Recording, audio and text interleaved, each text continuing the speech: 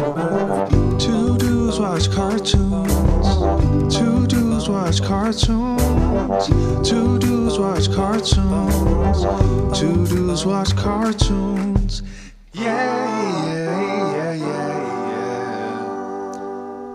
Welcome back to another episode of Two Dudes Watch Cartoons, the podcast where two dudes, that's us, watch cartoons. My name is Alex.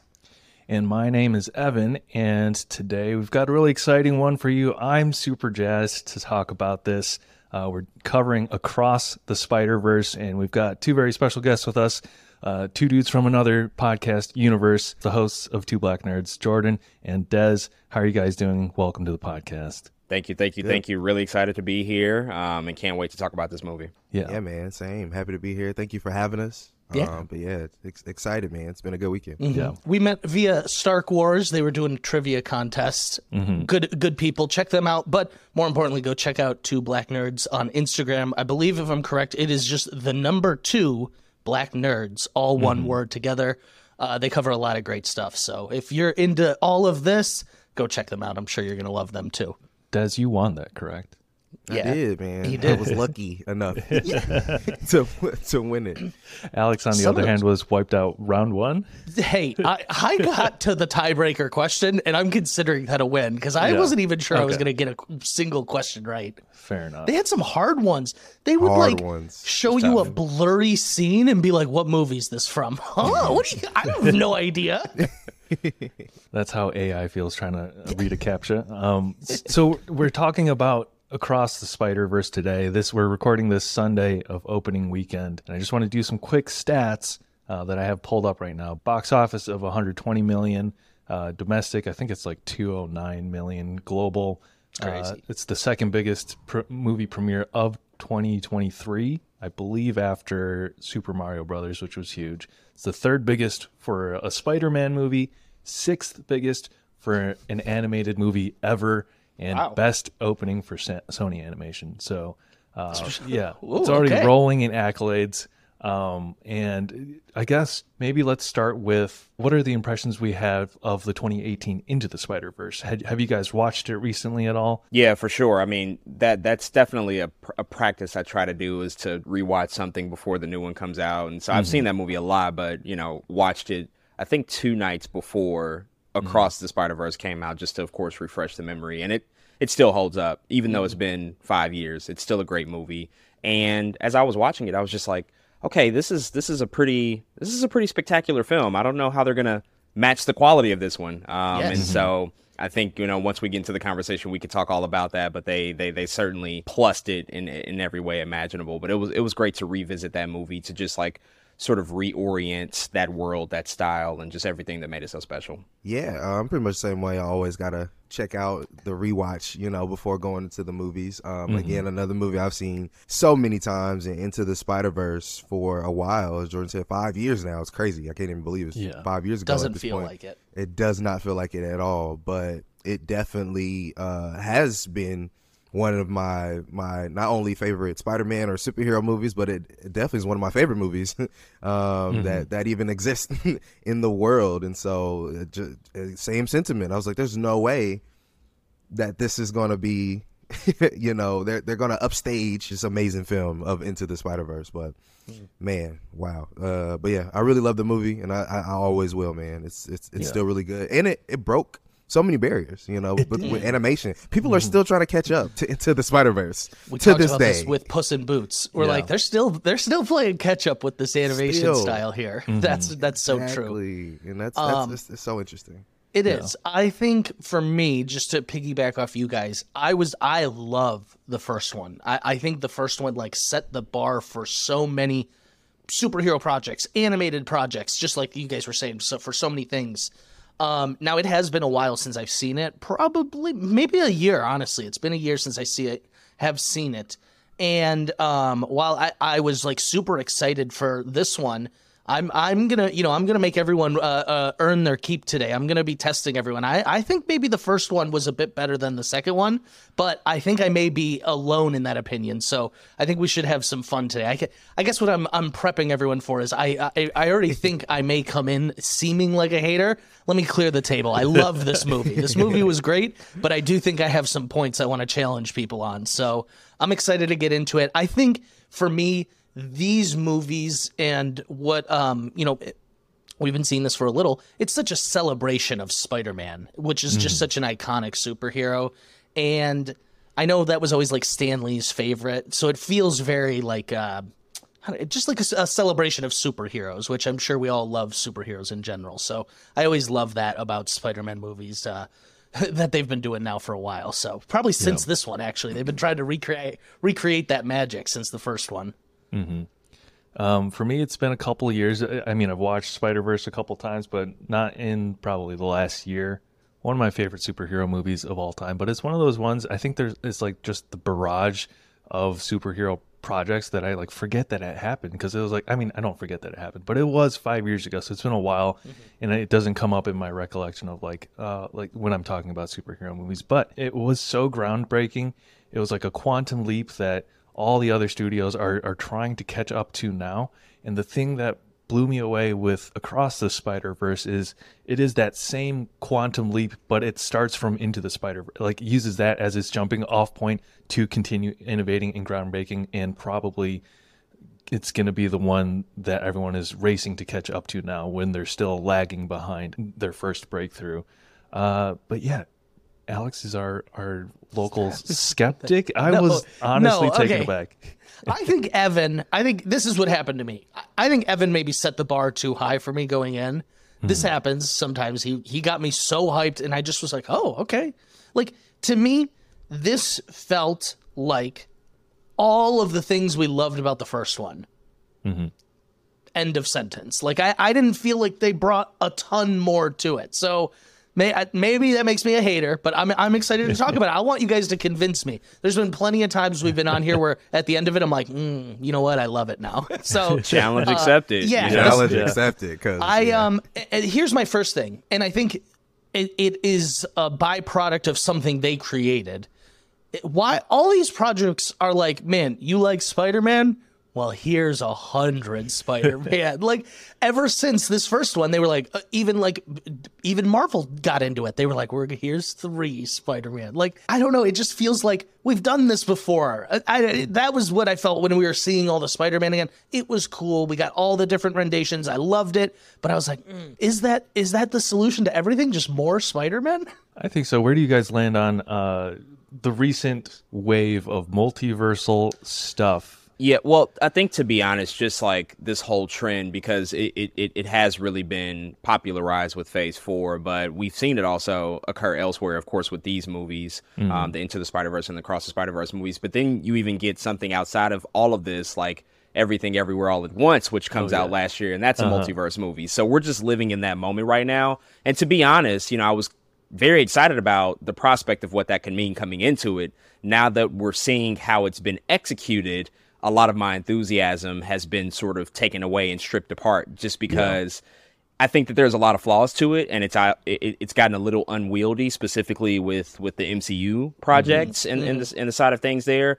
With the Spider-Verse movies, though, I think those two in particular feel like the right balance in terms of how to integrate a multiverse story within, the larger, more emotional beats that we're trying to tackle with the main characters, paying tribute and love to the history of Spider-Man, the character, everything that we love about him, but not ever losing focus of like why we're still here at the end of the day. Like, even though there are 100 other characters here, we're never losing focus of Miles or Gwen. Like, those are our core characters, and I think that's been lost elsewhere, but I feel like these movies in particular have done the best balance at juggling that particular thing. Doctor Strange was one that it really lost me. I was like, did we even need the multiverse stuff here? Like, this is so yeah, I think you have a good point that we did never lose Miles or Gwen, which is important if you're going to do a multiverse story. The multiverse in the Spider-Verse movies always very purposefully and specifically serves the emotional arc, and particularly in this movie. Whereas like in Multiverse of Madness, it's like just a reason to throw a weird goatee on Benedict Cumberbatch. It's like, I don't need a fifth one of those. Like, it's gimmicky in the rest of them, but they, you know, you could come into this movie with a bit of skepticism and be like, this is so played out at this point. But everything serves the story. Even the hundreds and hundreds of Spider-Men, most of the time are serving, like, they're either integral to the plot, or if they're in the background, there's like a punchline, a gag. I saw it on TikTok today, and I can't confirm whether the screenshot was real, but it like zoomed in on one of the chase scenes, and it was a small Spider-Man mask on a popsicle stick, and it's like the fucked up Spider-Man popsicle is apparently in the movie. It's one of the multiversal Spider-Man. I love and those popsicles it's too, so the intentional. gumballs. Yeah. They were good. Those were good. Those were really good popsicles. Yeah, they were really good. Okay, Yeah. that is cool. I like that. All right. Let's you know, with the plot of the movie, the first one was Miles, I'm doing in quotes, a typical Spider-Man origin story. Now, this one at times would like play on that. If you guys remember, well, you guys both watched it recently. The first one does all those introductions like over and over, kind of as a gag. I was happy we didn't really do that whole thing again. I felt like that would have felt tired, but I did really enjoy starting the movie with Gwen. Because, you know, she's just as much a character here as Miles is, and it was nice kind of seeing her whole perspective of it. Shoot, I felt like I had a question, and I totally lost it. I'm so sorry. That's all good. Let's talk about Gwen a little, I guess. What'd you guys think of the opening, or the Gwen universe? I'll phrase it that way, Des. Yeah, I absolutely loved it. It was very clear that Miles had, you know, this attraction and this really important connection with Gwen as somebody, you know, he could talk to. And of course not at the beginning, but as you go into Across the Spider-Verse, there are moments where he's like, I just want somebody who's like me. So I love that they started with Gwen, because it was like, oh, we're highlighting somebody else that isn't Miles that can somewhat serve as, I guess, a rapper for the movie. Although Miles is like the heart, Gwen is the rapper of the movie. She's literally the beginning and the end of the film. Oh, yeah. Okay. And I think that was such a good choice, given that, you know, we could spend some time to understand, okay, what are the parallels between Gwen and Miles? Of course, we know, like, the normal stuff, right? That's what Into the Spider-Verse is for. How are all these Spider-Men the same? But at the beginning, it's like, okay, but how's Gwen different? Let's talk about that. Let's talk about her poise. Let's talk about her Peter Parker. Let's talk about her relationship with her father, which is very important with Miles and his father. But how was that different? And so I love that opening, because it's so, you expect seeing Miles coming into the movie, and you're like, wait, this is a Gwen movie all of a sudden? I love this, because now it already subverted your expectations. Minute one is already different. And she's playing in a band. You know what I mean? It's like, it's not even like it started the movie and she's swinging from rooftops or anything. It's like, no, here's your average teenage girl in a band. And it was like, yeah, I absolutely love this opening, man. So yeah, I thought the beginning was tremendous, and I thought it was a really good way to start the film. I don't know if I missed this in the first one, but she was wearing ballet shoes in this one, and I was like, oh, that's such a fun touch, actually. That's cool. I was blown away. Minute one, we're in Gwen's universe. It's like painted. It's like this very expressionistic world. The hues and the colors change, and it's like this very art house vibe. And I was just absolutely blown away by it, because in the first one, granted, you have a couple characters from the other universe that populate Miles' world, but for the most part, we're still we're in Miles' world. And, you know, maybe Penny is like kind of 2D anime looking, but she's living in Miles' world. This one, we get to go to so many different settings, and they all have these crazy, intense, unique visual styles. Like, each of these could have been, it seems like it's almost like you took Star Wars Visions and condensed a whole season of different studios animating a thing and put it into like, and they all worked on one movie. Yeah. I love that. Love that. Yeah. I think it was also like too watercolor. Sorry, go ahead. No, yeah, that's the watercolor like aesthetic was really incredible. I think even seeing Gwen sort of play kind of a dual role, you get to not only understand her character more and see those relationships and see her loneliness that she's experiencing, that Miles is also experiencing, though we've yet to see him yet at this point. She's also recapping all the events of the first movie, which I thought was a really nice touch, because if you've watched that movie over and over, like, yeah, you might remember all of those things, but I think it's just like a quick way to catch up with where we are now with the characters and just like everything that's happened to them, and also the fact that it hasn't been that long since the first one. It's only been like 16 months, which we find out from Miles a little bit later, and so they've experienced these really intense feelings of missing each other in a relatively short amount of time. But I think it makes a ton of sense just considering that they had this life-altering, sort of experience with each other just previously in the other film coming into this. And so it was a really emotional way, I think, also to kick off just everything with this movie. And they're like 14, 15. It's like a camp friend. You have like a really intense experience with a friend at camp, and then you just like never see them again. And it's like, it's pretty traumatic. Yeah. I did like that. And they can't text. Like there's no, they're in different universes. I like that Miles in this movie is like, he's grown, he's had a growth spurt. He's a little bit, like the character design itself is a doesn't little look taller. like it was 16 months for him. He looked like a man in this one. He was Spider-Boy before, and now he's Spider-Man. Quick note, I saw on Twitter today, Jack McQuaid, who's in The Boys, voices Gwen's Peter, which I thought I knew it sounded familiar. Yeah. That little cool to punk, see him. Yeah. Huey from The Boys. I did like how her Peter ended up being like a villain, and she accidentally killed him. And then, her dad, when she takes off the mask, she's like, "It's me, Dad, it's me." And he was like, "Put your hands up." I was like, oh, that's heart-wrenching. He still is like, gonna take you in? Ooh. Crazy moment.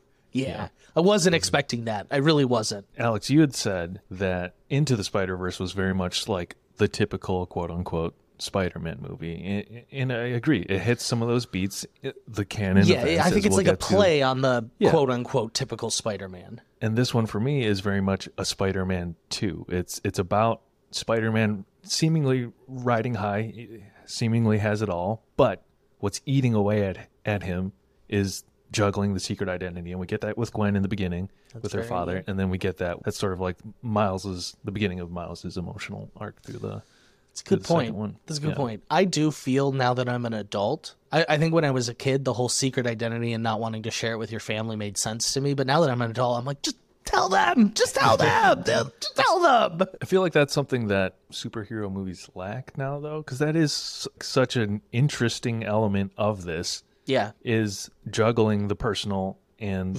very the rarely adventure. is it, about their secret identities anymore. Yeah, and Spider-Man is a character too, and I noticed this in this movie where he's talking to his parents so much and so often in this movie, and we don't always get that in these movies because families and parents, they're not as present, I think, in the movies that we see these days. They're more so focused on, I think, some of these team up dynamics and some of the more, adventurous things about superheroes. But like, there are a few notable scenes where Miles is just talking to his mom or his dad. Like, there's just extended long conversations.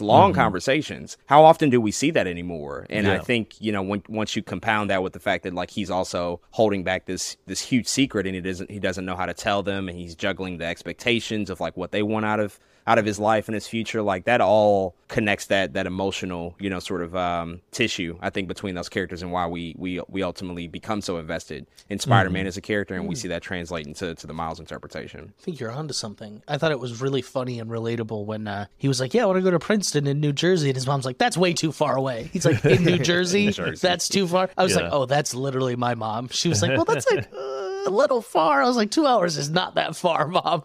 Not at all. Yeah. Alex, question for you. You went with your girlfriend, Nikki.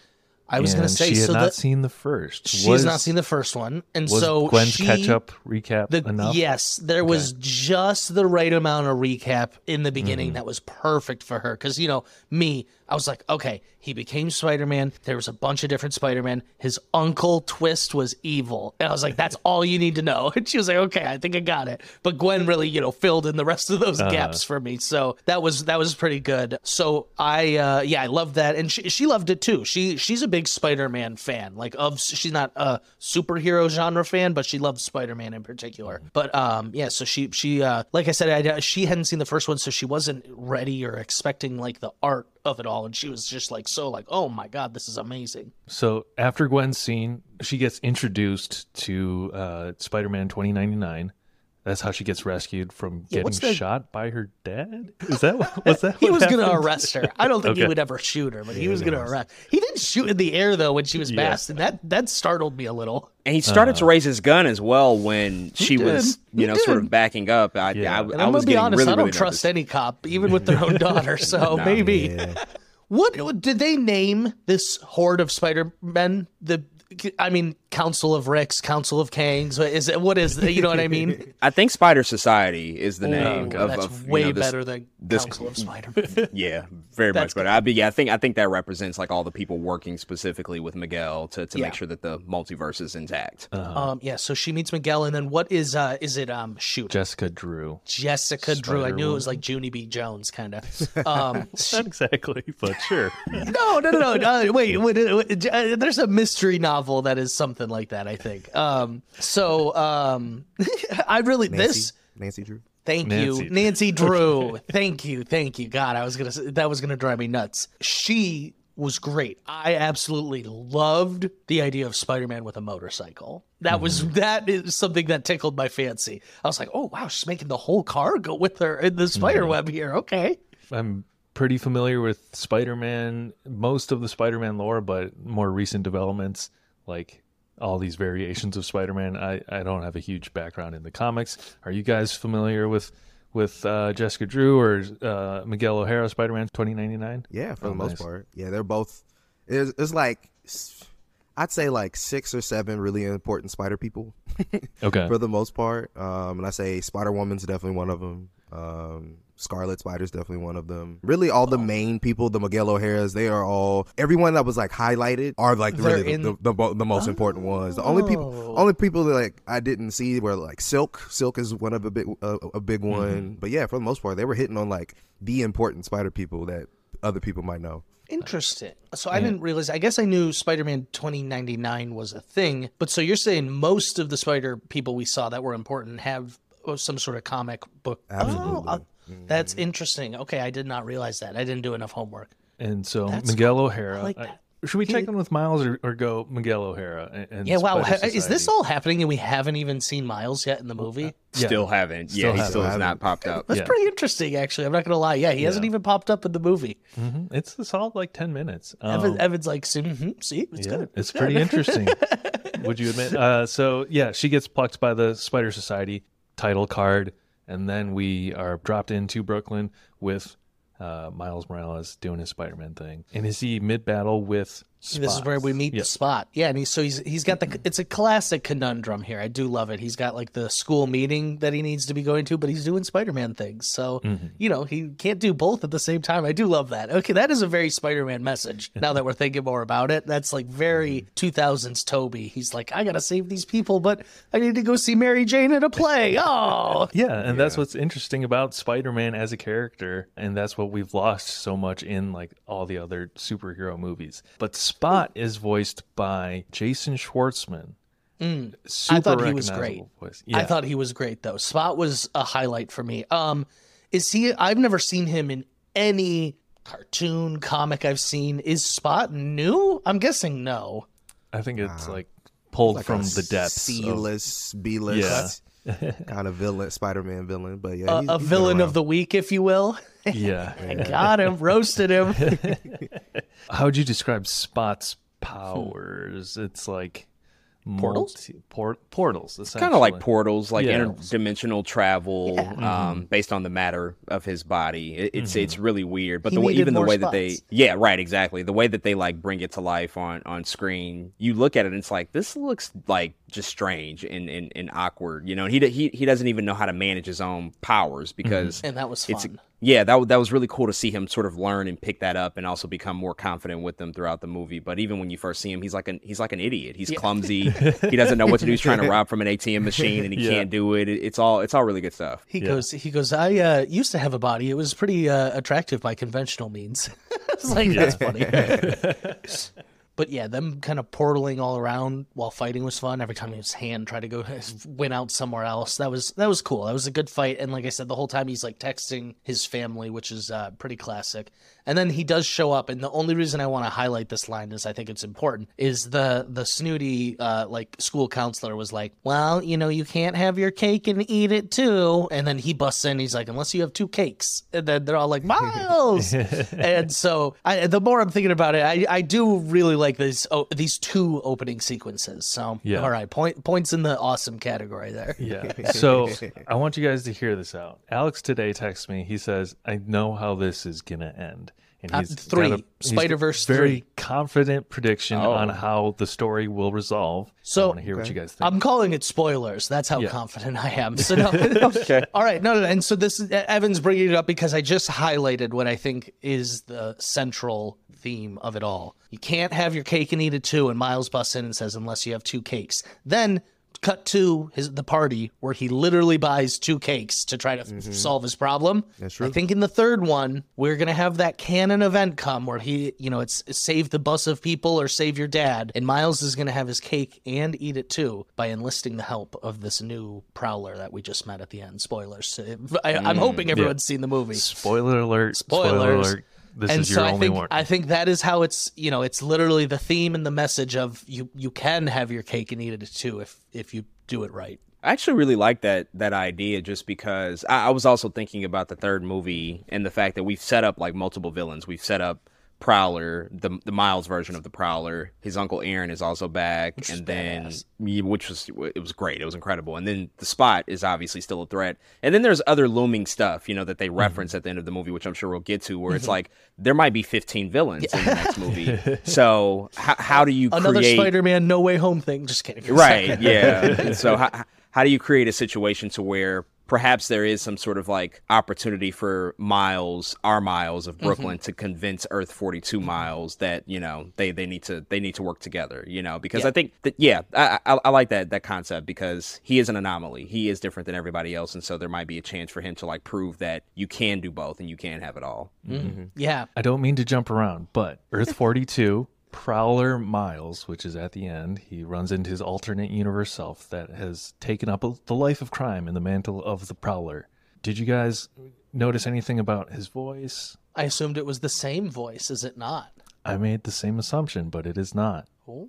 He is voiced by Emmy Award-winning actor / rapper Jarrell Jerome of When They See Us. Of Wow. That's Jarrell Jerome. Okay, That's I was Jarrell wondering where he Jerome. was in the movie. Yeah, I seen like he's a credit and I was like, wait, where is he? That makes a lot of sense though. Shamik Moore has no Latin in him, but Jarrell Jerome does. And so when he says Miles Morales, the way he says it, I was like, that's not Shamik. But like, I just thought he just voice acted it, you know? But I it did makes too. sense. I if was it's like, Jarrell he's Jerome. been growing up with just his mother. His accent sort of changed. Oh, and now not to brag about my best friend Evan here, but he did some artwork for the man here for his latest rap album. Album forthcoming. Oh, nice. Excuse Yeah. me. Yes, didn't mean Yeah. to misspeak. Yeah, But that's how fun. that's how I found out. Was like it caught me a little bit off guard in the theater. I was like, that kind of sounds like him. But no way. What are the chances? What are the chances? And then someone from his team responded to like my story of like, oh, I went to see Spider-Verse, and he's like, did you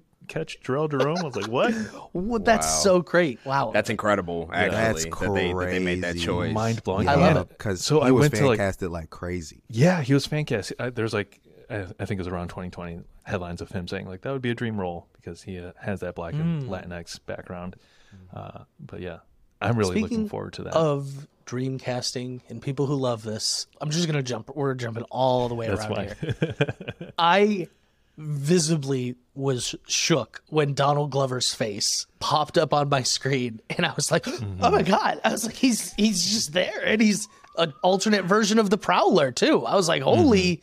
I just blew my mind because correct me if I'm wrong, in Spider-Man Homecoming, that is I don't think they really address it too much, but that is technically Uncle Aaron in the MCU. Yeah, this is, I think, you know, with the Jarrell Jerome piece that we just mentioned and also the Donald Glover piece, the producers, they just know and understand, like, there is so much love and adoration for the Miles Morales interpretation of the character over the past like 10 or 15 years. So for them to make these choices to say like, yeah, we want to, you know, sort of include Donald Glover into this and have him come up and sort of connect those threads between the real life stuff that happened, but also that appearance in the MCU, that was just like really, really dope stuff. I love that. Yeah. And so just for anyone who doesn't know, back in the day when they were casting for The Amazing Spider-Man, where Andrew Garfield eventually becomes Peter Parker, there was a huge fan movement that said, Donald Glover for Spider-Man. He's perfect. He's a nerd. He's funny. He can do this. And if I'm not mistaken, that is part of what helped create the character of Miles Morales. Is someone was like, you know what, I always saw, I don't know if it was like I think I maybe saw it on TikTok or I read it, but Stan Lee had always said like one thing he really liked about Spider-Man was he was covered from like head to toe. So he could be white. He could be black. He could be anyone under that mask. And that was like always important to the Spider-Man character. And so I like that they are like actually fleshing that out now. And like we're seeing that. And so Donald Glover has a long history past on his TV show Community. They would always make hints at him potentially being Spider-Man, or I think he voiced the first animated rendition of the character. I don't know what series it was. It was like Spider-Man, Ultimate Spider-Man, or one of those that I don't know. Yeah, I think so. He made an appearance in the movie too. We got so many different Spider-Man in the movie. Okay, all of them. But I do. You know what? Another point in the awesome category. I love the care and just kind of the love they put into like the whole Spider-Man mythos. They were like, these things are intentional, they're important, and it's all about Spider-Man. Not to denigrate the movie whatsoever, but there was maybe one cameo. The only one that maybe felt to me like it could be cut was when they cut to what I assume is the Venom universe when they're in the convenience store with the Asian lady at the counter. Is that supposed to be? Mrs. Chen from Venom. I never watched 2. I've only seen 1 a long time ago. I recently just watched Venom 2 for the first time, actually. I can't believe I missed that. Yep. That's why she wasn't scared at all. Oh, that's okay. Man, they're working overtime to get Venom into like the MCU, though, I feel like. Yeah. I guess let's talk about the Spider Society, because this is how he gets looped back in and connected again with Gwen. There's Spider-Man 2099, Miguel O'Hara, who is the first person to make this autonomous dimension universe jump, whatever you want to call it. By the time we catch up to them in this movie, he's recruited every Spider-Man but Miles. Wait, okay, I was actually going to ask that. Do you guys think it is every Spider-Man but Miles? Pretty close. Yeah, it looks that way. It's pretty Oh close. my God, that's heartbreaking. Okay, I guess I didn't think about that till after the movie, because then I was like, oh, he's the anomaly. That's why he actually wasn't invited. And I go, oh my God, it literally could be every other Spider-Man besides him. I didn't catch that right away. There's that whole sequence, which is kind of weird. I didn't catch it the first time, but like Gwen is like, this is a very elite squad. There's only a select few, but I think she lied, because when he got there, he's like, his feelings. Yeah, look at all these Spider-Man, and she's like, yeah, most of these are part time, but she still hadn't revealed the truth yet about who he was. She already knew it. So we know the ending of the movie. Let's go around the room. Are you guys mad at her at all? Just a yes or a no. You upset with her? For most of the movie, yeah. I think so. But I think it serves the story. No, I think it serves the story, though. It's like... I just wanted a yes or a no. Hold on. I'm sorry. Des, yes or no? Are you upset with Spider-Gwen? That I ain't gonna lie, it's hard. Yeah, a little bit. Oh my God. Okay. A little bit. Okay, Jordan, yes or no? Yes or no? I think so. When you just take in totality every decision she made, it looks pretty bad. Okay. Shoot. But not even just her, though. Even Peter B. Parker. I'm more mad with Peter B than I am with her, because for me, Spider-Gwen, oh my God, wait, they didn't want to recruit her because she was friends with him. Okay. I didn't catch that. Okay, so I was going to say Spider-Gwen didn't really, she like needed a new home. So like if they're like, hey, you can live here as long as you want, but you can't tell Miles. Like, I'm a little more forgiving, but you guys are maybe convincing me a little. I need to put some more blame on her. I'm really mad at my boy Nick Miller, Peter B. Parker. What really hits home about this movie is that sense of betrayal. It really, like, the fact that his closest friends, these people he adores that brought him into this world, all lied to him, all purposely left him out, all are keeping this huge secret from him, just adds to that sense of betrayal. And it really ties into the themes of the conversations Miles has with his mom, of like being in spaces where you're not, quote unquote, supposed to be. Miles is not meant to be in the Spider Society. He's not meant to go to, or people don't think he's supposed to be at his school, or people don't see him going to Princeton or whatever the Ivy League or the better school, the colleges, and that's just like amplified by this Spider Society. Yeah, I'm not rooting for or saying her friends are in the right at all. But I'm gonna have to preface this: if you find out one of your close friends that you just had this crazy event with, like we were saying, 16 months ago, and if you just found out that he was the quote unquote cancer of Spider Society, how do you like? Yeah, that's tough. Do you is it really like, you know what I'm saying? Like, how do you tell him? Or is it even on you to tell him? If that, is there a way you can go around it? Because it kind of seemed like also they left Miles out, not even just because he was the anomaly per se, but also because like he could potentially live in his own world and never find out about it. And so, I don't know, it's like protection in one way and not in another way. I know it's a really hard thing to juggle, but as Peter B and as Gwen, it's like, ooh, I don't know if we can tell him that. Yeah, it's really tough to be like, ooh, you know what, the reason you had such a hard time getting the ropes of this, you really weren't supposed to be Spider-Man. Sorry, it was an accident. It feels like they were just trying to sweep it under the rug and say like, well, if he never knows, then nothing can ever happen. Exactly. But they did not account for the fact that Gwen would sort of act out of turn and go visit him, which started to set off a chain of events. That's how they end up in Mumbattan. That's how he ends up disrupting the canon event. So it kind of, and I think that's why a lot of this movie does belong to her, and it's from her perspective. That's why we started with her. But then we also see that the narrative thrust, all the events of the film are pretty much because of her. She's very responsible, rightly or wrongly, for just the course of events that take place in this film. And so I think she has to be looked at for being partially responsible, at least. Yeah. You guys have changed my view on being mad at Gwen. I'm a little more forgiving now. It's difficult. It's hard. It's not an easy choice. Black or white. And they're young. I always like to take that into account. I was pretty dumb when I was 15, just straight up. Oh yeah. So Same. having that much. I was falling in love when they're swinging around New York and having the upside down conversation. I thought that was beautiful. I loved all of it. Also, it just took me back to how amazing and like kinetic Spider-Man movies are generally, but these ones in particular, some of it I have like trouble tracking visually, like what's happening. It's just like, it's so quick paced, but it's all beautifully, it's dynamic. That's a good word for it. So we get Brooklyn, and then maybe the next world we visit is Mumbattan, I think. Right? Yeah. Well, so just to move the plot along, she was there to track the Spot. Spot takes off. I was so confused when she planted that little chip. I was like, what is she up to? I should have known. I'm so upset with her now. Okay. So she's there to track the Spot. Spot gets away. Miles also, I don't know if Miles has like a time limit on his invisibility, but that's his best power. He should just be invisible anytime he's fighting. That would give you such an edge. But he invisibly kind of sneaks up and stealths on her, and he follows. And the moment where he was like, I guess I should go back to the party, I was like, no, what? That's not what. And then he jumped. I was like, thank God. So yes, then he jumped to where was it that they went? I'm so sorry, you just said Mumbattan.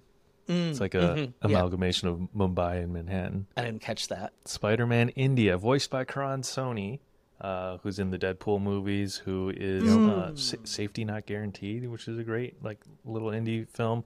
But more recently voiced a character in Strange World, which was a little bit of a box office. Is he also?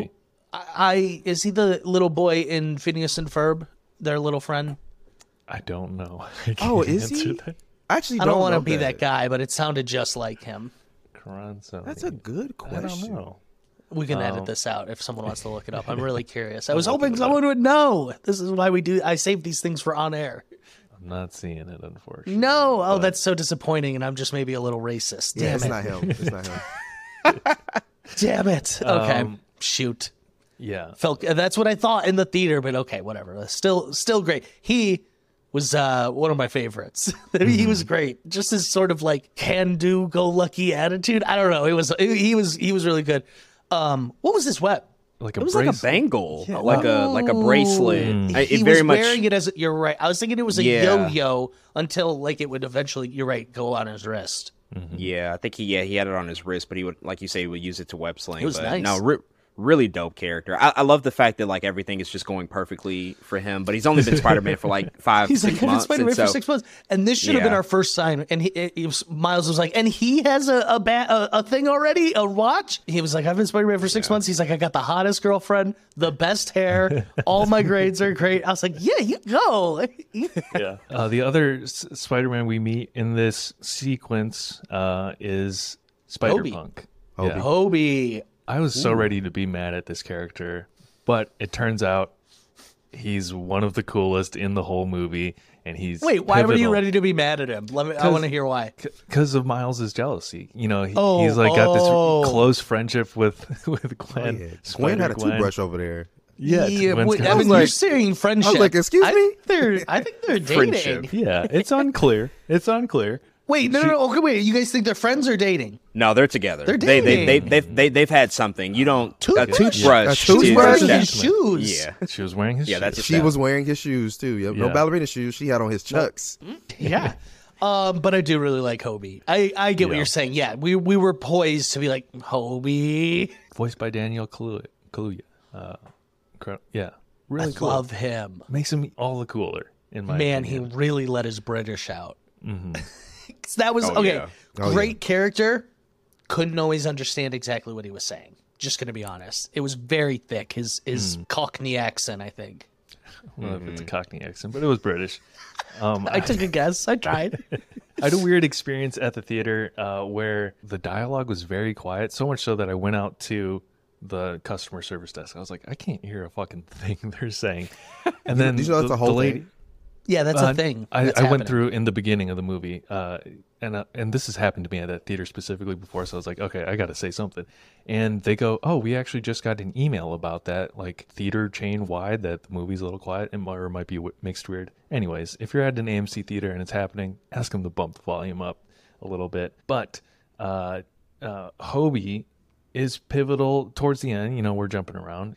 Miles is betrayed by his closest friends or the people he came in with, but Hobie and Spider-Bite are the two that really save him in this one. And it's not lost on me. It's the two black Spider-Men or Spider characters that are the only ones looking out for Miles. And that stuck with me. It was really, really powerful for me. Yeah, I definitely I noticed that like those were the only allies he had, which is why I might be a little annoyed at Jessica Drew, like the older Spider-Woman, because she's also another. And I think she, for a lot of the movie, felt somewhat, I don't want to say indifferent, but you can tell that, like, being the second in command to Miguel O'Hara, she very much was on the side of, like, the Spider Society and keeping things in order, which is totally understandable because it's a big picture. But she also, I think at the same time, with the Gwen relationship, wasn't as much of a mentor to her as we've seen other people be to Miles. And those are two of the younger Spider people, you know, out of this whole story. And so I did like seeing Hobie and Spider-Bite, you know, sort of do just a little bit to help Miles out along the way because he needed those extra steps to get past everything. So I was annoyed with Jessica probably for a different reason, but like, I'll just say it. Is it not irresponsible when you are like 8 months pregnant to be out Spider-Manning, Spider-Woman? On a motorcycle. On a on a motorcycle, nonetheless. That, Yeah. I don't know. So, I don't know. Not even a helmet. Just on. wait a month or two. That's all I'm saying. And the other baby in the film, Mayday Parker. Yeah. I thought that was a nice touch. Yeah. Seeing the side of Peter B that is a parent, and I think they write parent characters very well in these movies, where Miles's parents never come off as overbearing or like they're just telling Miles, "Oh, you're grounded." Like you understand their motivations. You can sympathize with them. The amount of care that they have for Miles, they're really just trying to protect him. Jordan, like you said earlier, the conversation he has with his mother by the water tower is just super. I don't know. It really hit home for me. And then I had the weird experience. Went and saw this with my wife. We're expecting a kid in September. And I'm watching this whole movie when he's having that conversation with his mom. And she's saying, you're loved, like you're validated, you are enough. And it's really hitting home with me. And I'm like relating to Miles. And I'm talking to Haley after the movie. She's like, when she's having that conversation, like she's like, it got me thinking about like eventually we're gonna have to send our kid off. And I was like, damn, maybe I need to grow up a little bit. I should be relating to the parent characters, not the kid character. But I mean, both the characters are all written very well, where you can relate to his mom, who's, you know, not overbearing, but very protective of him, or his dad, who is just trying to do his best. He's trying to learn how to relate to his son. I forget what the dialogue is, but he like something Miles says in passing as Spider-Man to him of like how to relate to his son, not knowing it's Miles.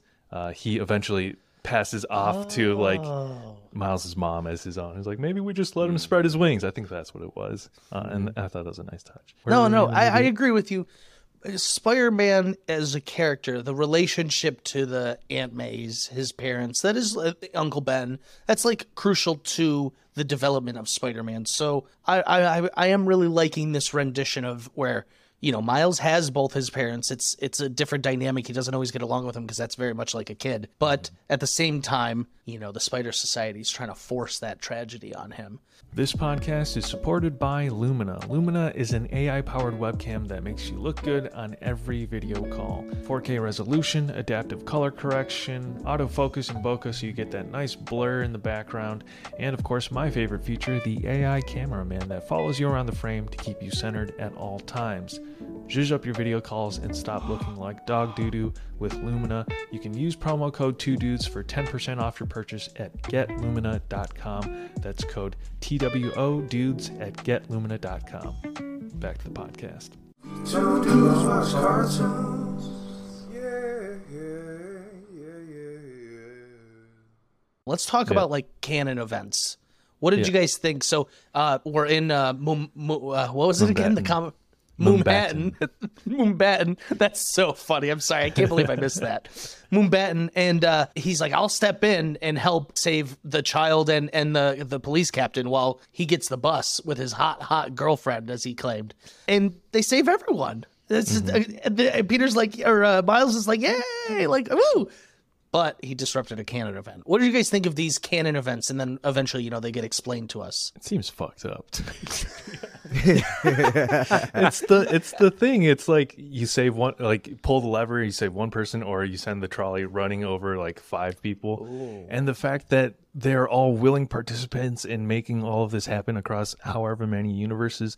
Particularly when the realization hits Miles and he's like, Gwen, is that why you tried and stopped me? And she's like, well, I was like, that's fucked up. That's really messed up. Yeah. I don't know. I think it's and when Miguel is even explaining canon events, he starts and says like, yeah, we're all binded by similar experiences, some good, but then he quickly moves on and says like, but there are bad ones and then some really, really terrible ones, which I think that's what we focus on, is that they're all binded by mostly terrible events and occurrences, not really great things outside of like their spider characteristics, their powers. Those are all similar. It's crazy, but I think it's one of those genius points of like storytelling where you can basically present something that is meant to happen as in their quote unquote destiny and say like, well, the person that we're supposed to root for, the definitive version of the character now, is completely going against that. And I think that represents obviously Miles as a character within the story, but also just like the perception of Miles in the larger context of like the Spider-Man mythos in this day and age. Like that Spider-Man as Miles Morales is going to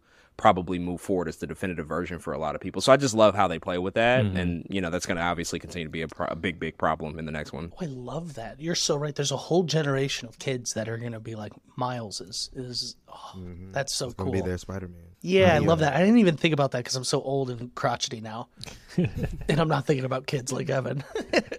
I love how they play with, I think, the fear that Miles's father is going to die, because as a long-term Miles person, that is exactly who he loses is his father. Like very early on, I mean, comic, video game, I mean, it's just like across the board, he loses his dad, the police captain. It's just how it works. And I love how they're like even playing with the knowledge of people who know that, where you're like, yeah, that makes sense. That's supposed to happen. But now this movie has re-altered everything where I'm like, are they about to change this because Change it's destiny. the Spider-Verse? Yeah, are they about to like shift this whole thing and he's going to live? You know what I mean? So it's I love how they're playing with that fear but uncertainty at the same time of really that everything about Miles' history. It's really interesting.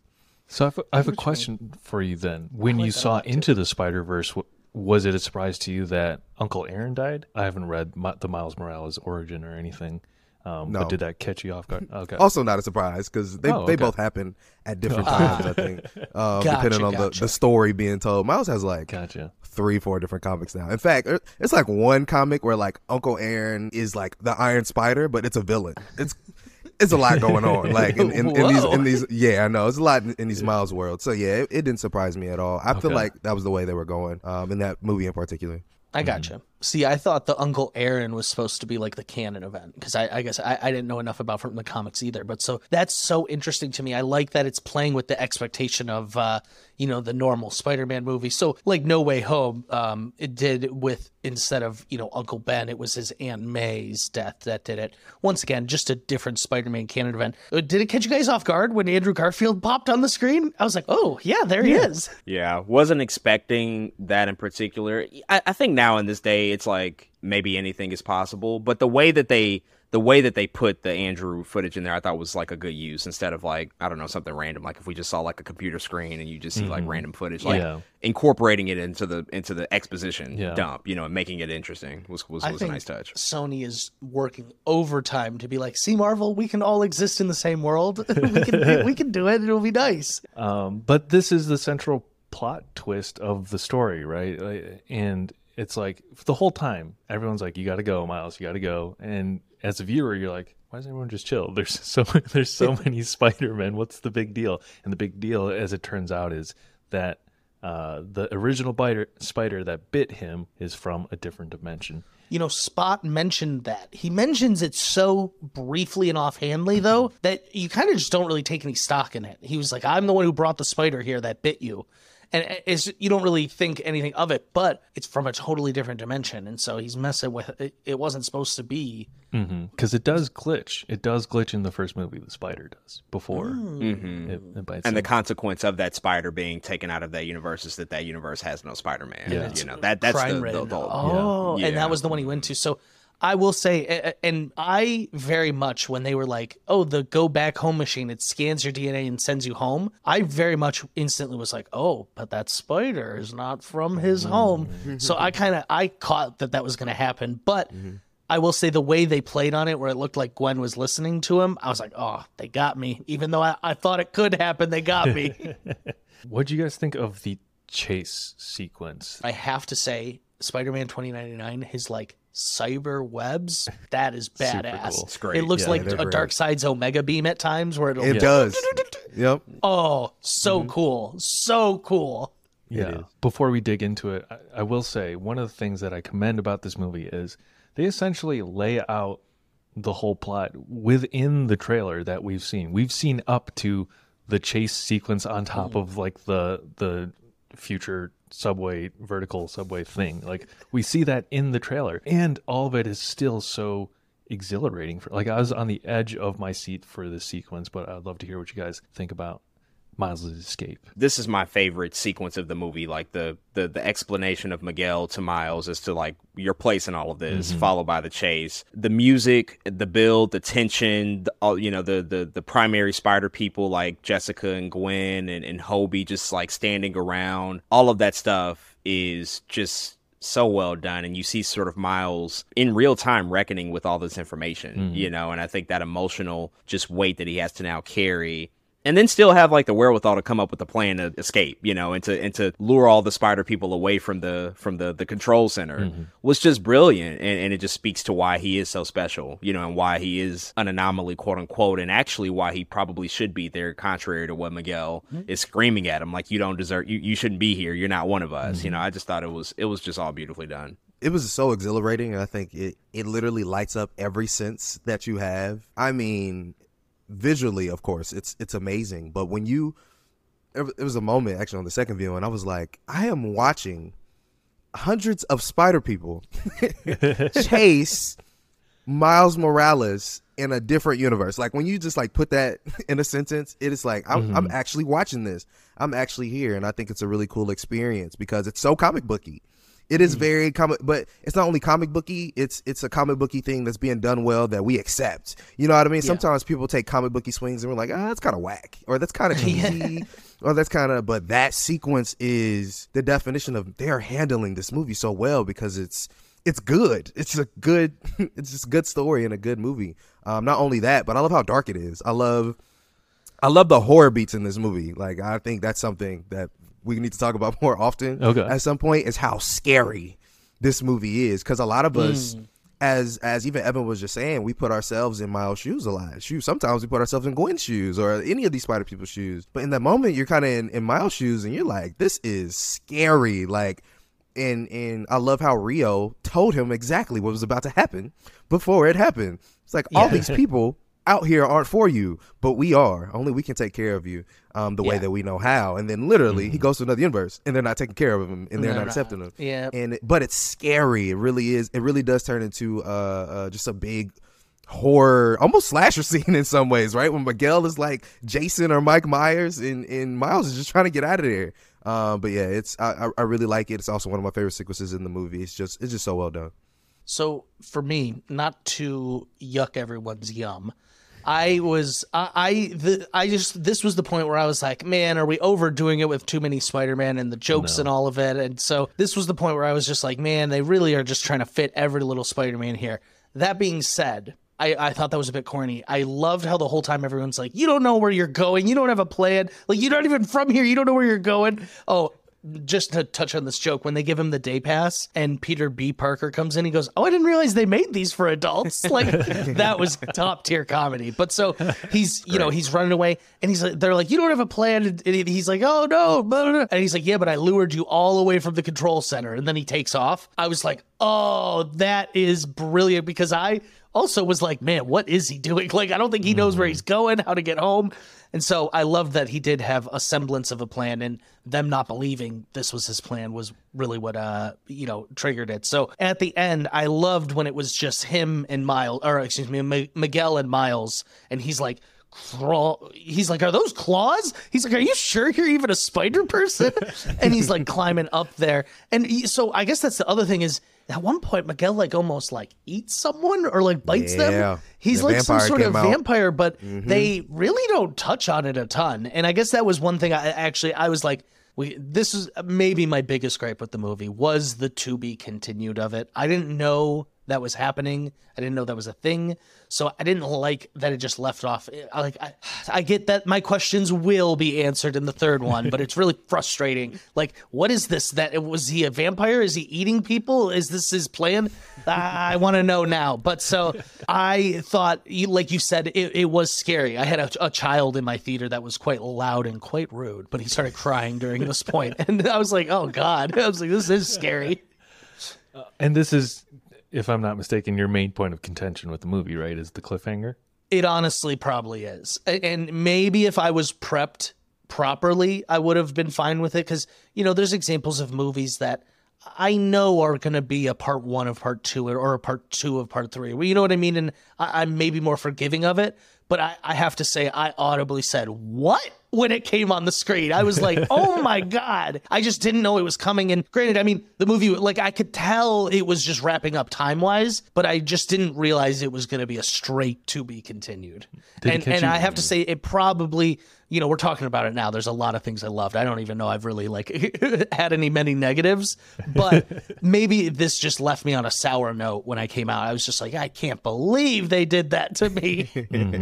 Did it catch you guys off guard at all, or did you know that going in? No, knew it going in that this was meant and designed as like a part 1 or a part 2. But Alex, I think it's a fair point though to raise that, because the studio, the creators, they didn't make a big deal about this being a 2-parter. This wasn't like hugely made known. Like, if you really follow news and kept up with just the development, you might have known. But they didn't make this, and they don't call it part 1. I think that would have helped for a lot too. of people. Yeah, a lot of people probably would have had a little bit more, just a little bit better of a gauge to know that this is like a 2-part story. And so that since they changed the name, you know, I think that definitely caught some people off guard. So I think it's fair. I do find that with a lot of these like part 1, part 2s, because that's become more common over the past like decade or so, I think once we ultimately get that second part and then people are able to just like watch this whole thing together, everybody ultimately becomes more forgiving. Like, oh, it's fine, you know, but the waiting it's tough. It's tough, you know, to just like have to wait for it. Yeah, I do think, like I said, I've been having a great time talking about it with you guys. All your points you're bringing up are so great. So I do think that probably skewed my opinion a bit when leaving. I was just like, oh my Lord. But, you know, there's a lot of great things in this movie. So I just need to be patient, I guess. I am famously impatient. So you don't have to wait that long is the thing. It's March of 2024. So they say. So they say. Yes, thank you. You know how many times that's happened? You see the Flash movie? That was supposed to come out like 5 years ago. The Flash is literally coming out after the series has already wrapped up. It on was the CW. announced- That's crazy. The Flash got announced the same week the CW show aired 9 years ago that it was happening. Because the CW runner was famously pissed that they announced Ezra Miller was playing in the movie. They're like, oh, as we're premiering, why would you do that? And then it's coming out after it completes. That's production hell. crazy. That's insane. Yeah. Des, how do you feel about the to be continued? Yeah. overall? I ain't gonna lie to you, I love it. But I Evan did too. Yeah. I'm all in favor of telling just long and complete stories and taking your time while doing it. You know what I'm saying? Like, I'd rather have the to be continued than like I don't know, Something rushed. some messy kind of thing going on. I really like epics nowadays, so like I'm really big fan of Dune too. Like, I love Dune Part 1. Like, That I was love the how it's a argument- to be continued. That was how Like- someone brought up to me. They were like, you weren't mad at Dune. And I was like, yeah, but I guess I just knew You just there was knew? going to be more Dune. You know what I mean? I always knew. I didn't realize. Like, I knew there'd be a third one here, but I didn't think it was going to, be a straight 1 and 2 as it is. But I think you guys are bringing up some good points. I do love fully fleshed out stories. So I think I'm just being like little kid impatient here. I want my cake and I want my cake and I want to eat it too, guys. I'm sorry. Gotta make 2 cakes, man. The second cake Second is coming cake is next on the year. way. How You funny gotta wait was on it the when he cake. opens the cakes and it says, "I'm not proud." that was great. That's not what I amazing. meant. Yeah. Me and my girlfriend, he goes, "That's not what it was supposed to say." Yeah, it's such an like I've said this to you, Alex. I'm not even mad about it. It happened. It caught me off guard. I didn't know that going in, but like they take you on this intense crescendo, and you're on the edge of your seat for this big payoff, and they're just like, "To be continued." Like, you're gonna have to come back next week or next year, and it's like. Genius. It's If it's such a bold, truly- intentional choice. It's and genius. If it's I truly admire less that. than a year, I'll give it some forgiveness. Because butts are gonna be Stays on track. Butts are gonna be on those seats now. It's genius. I think it's That's genius. tr- that's people so gotta true. come back. They're like, you Yeah. gotta see the end of that. They staring at each other in the eyes, Oh, and it's like end of movie. and they brought back all this. So my girlfriend didn't see the first one, and she keeps going because of like the Simpsons thing. She's like, "Is there going to be a spider pig?" I was like, "There is a spider pig." I was like, "He was There in the-" already I was is like, one. "And it's John." I was like, "And it's John Mulaney, who you love," and he never showed up. And then the very last, and I go, "He's right there!" And then they all like run forward, and she goes, "Where?" And I was like, I swear you missed him. He's there. I'm not making it up." I'm really looking forward to this movie. I don't know. Do we want to pull up some Letterboxd reviews, or how about this? I got a question before we move on to anything. Who of not like Miles Irvine or Peter B. Parker, who was like your favorite Spider-Man outside of like the main cast, if that makes sense? In this movie in particular, I think Yes. Yeah, I think for me it was probably Hobie Brown, just because it was just such an unexpected. Like, Spider-Punk comes from the comics and sort of like kind of knew what to expect, but I think Daniel Kaluuya specifically, what he brought to just like the character was just like it was brilliant. I just love His what they did animation with him. was great, and when he holds Peter's daughter, and he was like, "She's pooping on capitalism. I love it." Or like he was so funny to me. And then when he takes off when they're all like, "Get him!" Yeah. He's like, "I ain't part of this," and then he very crucially leaves Gwen his watch in her universe. So yeah, I do. He was probably the standout of them for me. What about you, Des?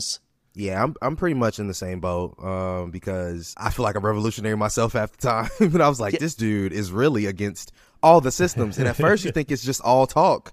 But then he tells Miles use his hand to get out the thing. He says, I quit. I mean, I just didn't expect him to be so radical in the movie itself, even though because he's in a society of spider, which goes against like being radical and against the system. But he does stick by his principles. So I did really enjoy that. Hobie would probably be my favorite. I will say, if Miss Drew had not turned out to be like actually evil, she would have been my favorite. There's something about like motorcycle Spider-Man that really like I said, tickled my, I was just like, oh, that's pretty sick. Like, I don't know what it is. Her webs come from her fingers too, like her fingertips. Oh, yes, I really she did like 5 at the same time. I was like, that's sick too. Yeah. And she's also, I think, the only one that doesn't wear a mask, which is like those glasses. kind of those big kind of glasses, an unsaid thing. But I'm a glasses guy. I'd glasses. probably have to do that if I was a superhero. I've thought about this. Continuing your vehicular theme, Alex, one of my favorite Spider-Man was Peter Parked Car.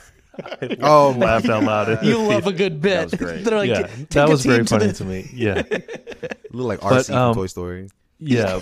Personally, I would say my favorite like new Spider-Man that we got is the Scarlet Spider, which is from like the 90s comics. Yeah, that was good too. Voiced by Andy Dan. Samberg. I didn't quite catch it, but I heard it, and he's one for some. Anytime he's in something, I'm like, I know it's you, Andy Samberg. yeah. He was great. Oh, and you know what we didn't touch on? I'll say this is my favorite Spider-Man, just so we can talk about it. The little Lego scene, because it looked like it was going to be just a flash of them going through him going, and then he like, we got an anomaly, sir. And I was like, oh, this is great. Like, this is so funny to me. I love that they like continued it even just like for 10 more seconds than they could have. Okay, so Alex, you made your prediction for what happens in the next one. What would you guys like to see out of Beyond the Spider-Verse? I want 4 cakes. Go on, sorry. Anything in particular? all the cakes. I think for me, because this idea, and we've already sort of touched on it, this idea of being an anomaly and sort of going against the expectations of what it means to be Spider-Man, I think they're going to play with that a lot. Mm-hmm. And to what Des was mentioning earlier, I have a strong feeling that they're not going to kill his father, even though that's what we know out of his story, and that's the canon event, quote unquote. Though. I think they're going to go a different route and sort of subvert expectations that way to just show that, hey, yeah, Spider-Man, like, for 60 years has always been about sacrificing and not being able to have everything and not being able to save everyone. Peter Porker told him that in the first movie, like, you can't save everybody, Miles, but I think that we're going to see by the end of this that Miles being the one definitive version out of everybody, the one sort of prime Spider-Man that we're having a relationship with now, he's going to figure out a way to do so. Yeah. And I think that that's going to be the big resolution. I think it's interesting because it kind of like happened to Gwen first, but on accident, right? Where she has a realization that like, my dad just quit. He's not captain anymore. So he's probably not going to die. So I love how like that's an accident. And that's when she goes, oh shoot, my gut was kind of right. Miles is probably right about this whole thing, and that we could probably save his dad. That. Yeah, that's that's good too. That's what changed her motivation. That's what changed everything when she was like, "Oh shoot, my dad quit. He's not." Yeah. You're so right. Oh, that's good. That's good. Okay.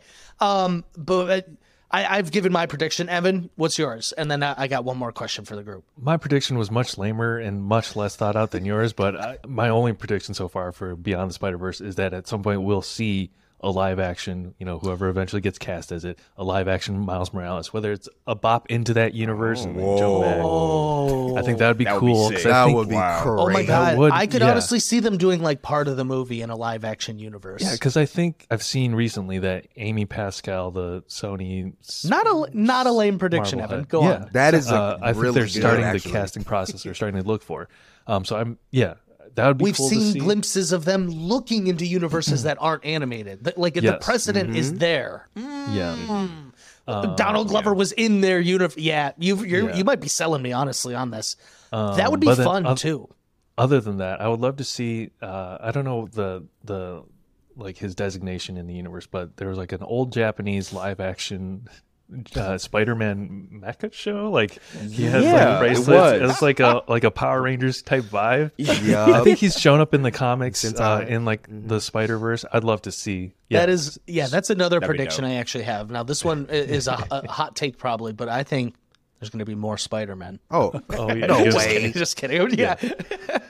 I think we'll see. Okay. I think we'll see Silk at some point Oh, because we didn't get any of her.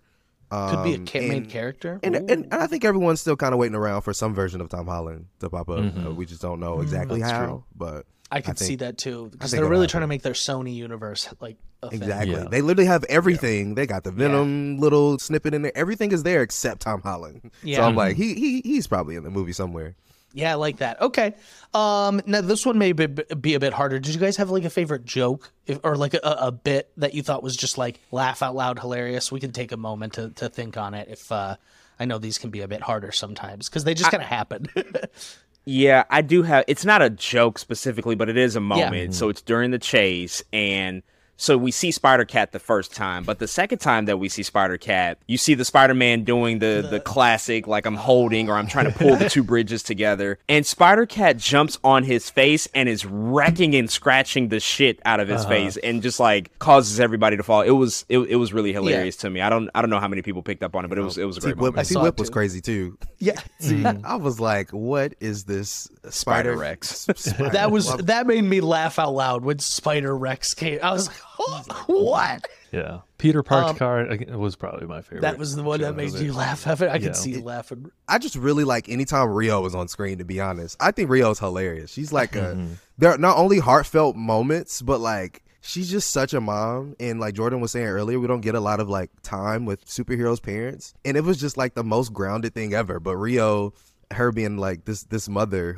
she's not like super old either. His parents aren't old. You know what I mean? So they're like, Aunt I don't May know. from the first one. Exactly. So actually, okay, this is a moment. One of my favorite moments is when they're talking to the teacher and Miles's dad is about to try to explain something, and Rio just kind of tilts his head and looks at him. He goes, wait, okay. I don't want to. I thought that was hilarious because it's so subtle, but it's so real. It's like one of the most realistic things. It's I've like a ever very seen. familial. Yeah. I get what you mean. Was the counselor voiced by what's her name? I want to say Rachel Dratch. Yep. from yeah, SNL. SNL. Right? Yeah, you got it.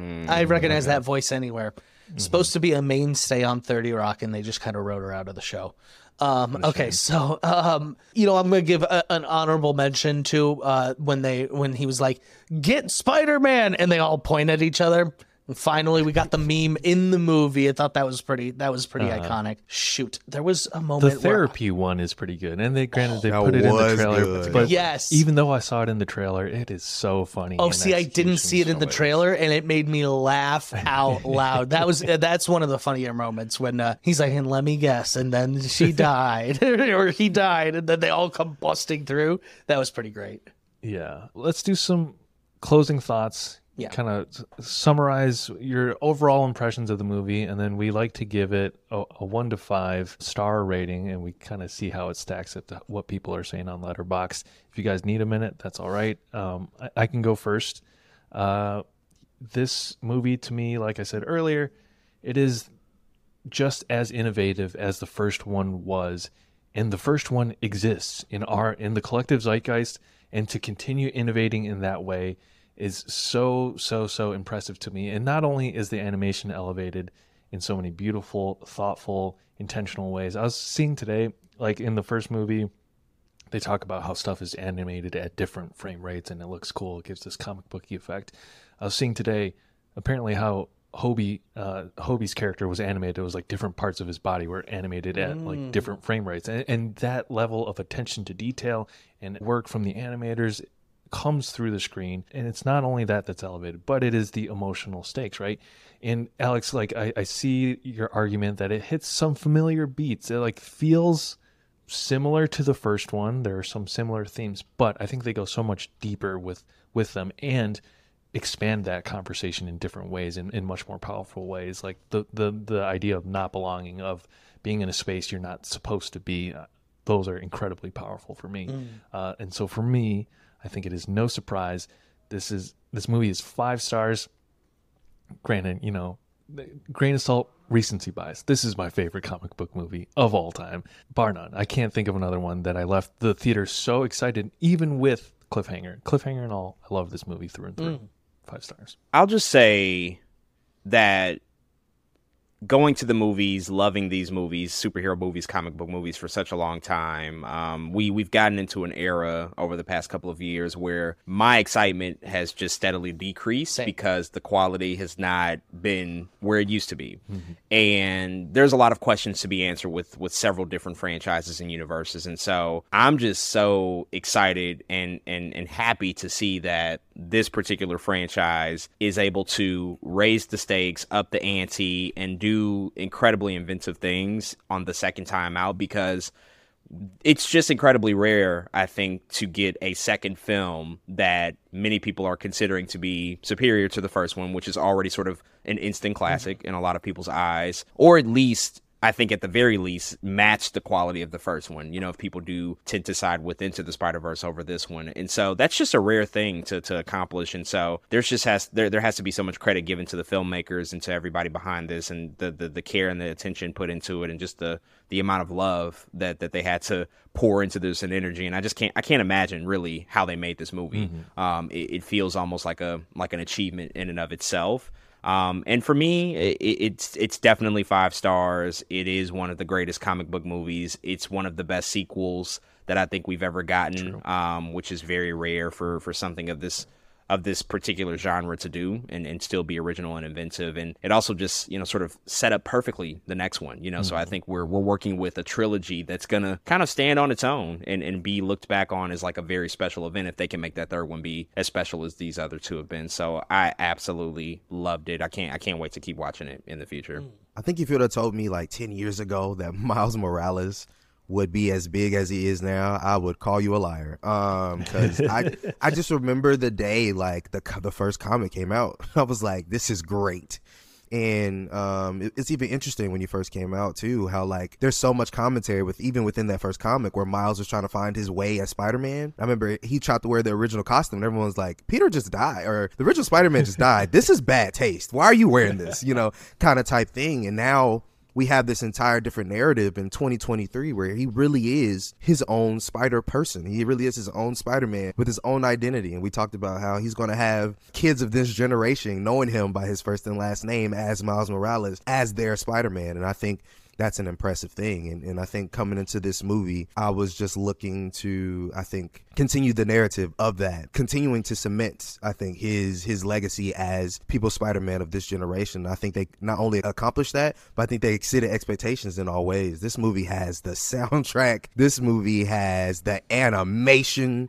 This movie it really has it all, checking all boxes across the board. Not only that, but I think excelling at almost everyone in some form or fashion. And I think for that, I have to, for me personally, say this is one of not only the best Spider-Man movies, superhero movies, but it's probably one of my favorite movies that I've ever seen, like ever in my life, because I was that excited leaving the theater to just go and watch it again. I was that excited to be like, man, I can't wait till this thing comes out on Blu-ray.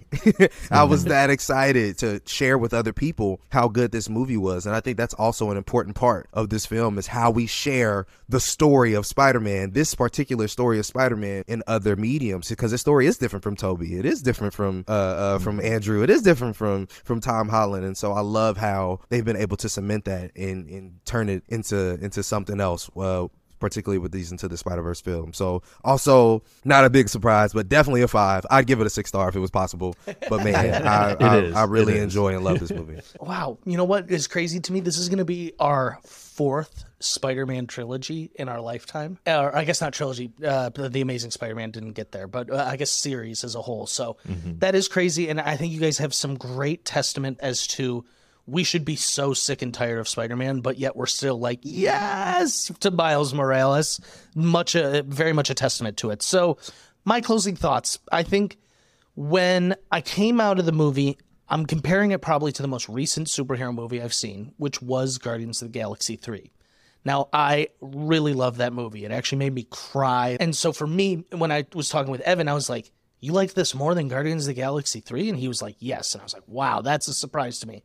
What I think I have, and I want to share in my closing thoughts, what I've really come to, I don't want to say accept, but like come to terms with is like, I gotta wait for this third one. You know what I mean? to fully form my opinion on it. Because I won't lie, the to be continued left a sour taste in my mouth. But talking about it here with you gentlemen today has been a lot of fun. And I've connected a lot of things I didn't really put together. And I want to watch it again. Like, I'm really excited to watch it again. And I think what I told Evan and what I did on our Guardians of the Galaxy podcast, after I watched the third Guardians of the Galaxy, I ended up going back and watching 1 and 2. And it put so much more context to specifically the second movie, which I famously was like, it was all right. It wasn't the first one. Now it made me realize why it felt like incomplete, I guess, quote unquote, is because it was the bridge movie. It's the second one. I think you guys have some great points that for a sequel is just as good, if not better, than the first one, which is hard enough to do. And it has really set us up and really primed us for a third one. So it actually could, in the long run, be maybe one of the best middle movies of like a sequel of all time. You know, there's The Dark Knight, so I don't want to get carried away. But there, I after talking with you guys, I think I have come to appreciate what this movie actually is probably, you know, in the block of the trilogy where it's actually supposed to be and what it actually is setting up for this third movie has me very excited. So I do think I have come around on it a little bit. And just so I'm not being a hater here, I'll give it the 5 stars so we can do the ding, ding, ding, ding. You got the 20 stars across the board.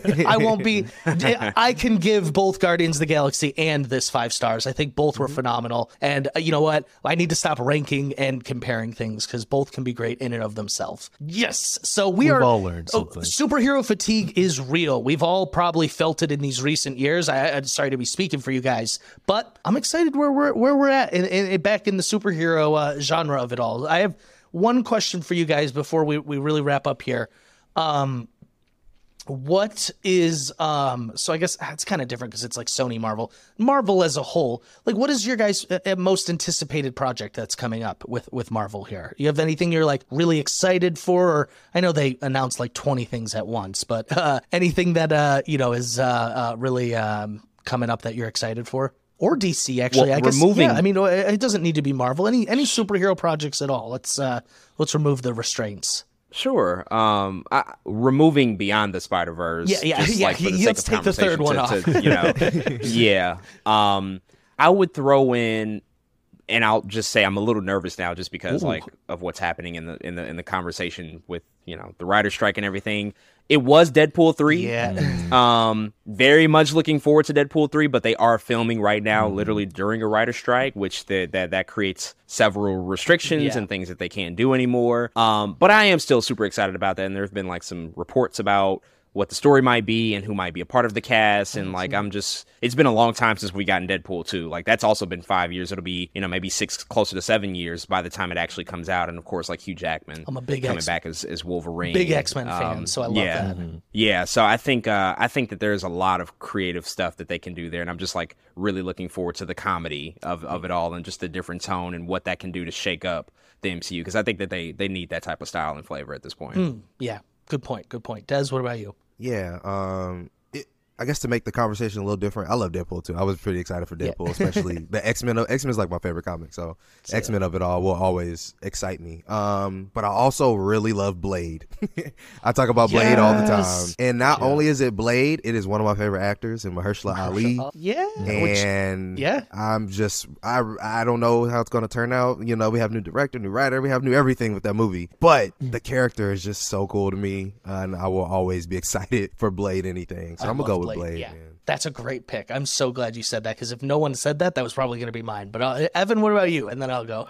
That's tough. Honestly, I don't care to see much more of the Marvel characters that we've gotten. What I want to see is the Fantastic Four. They've been dancing around this bush for like 15 years. Just give it to us, especially if it's Adam Driver. I would personally love that because I love that man. I would love to see him in the MCU. Just like stop teasing it.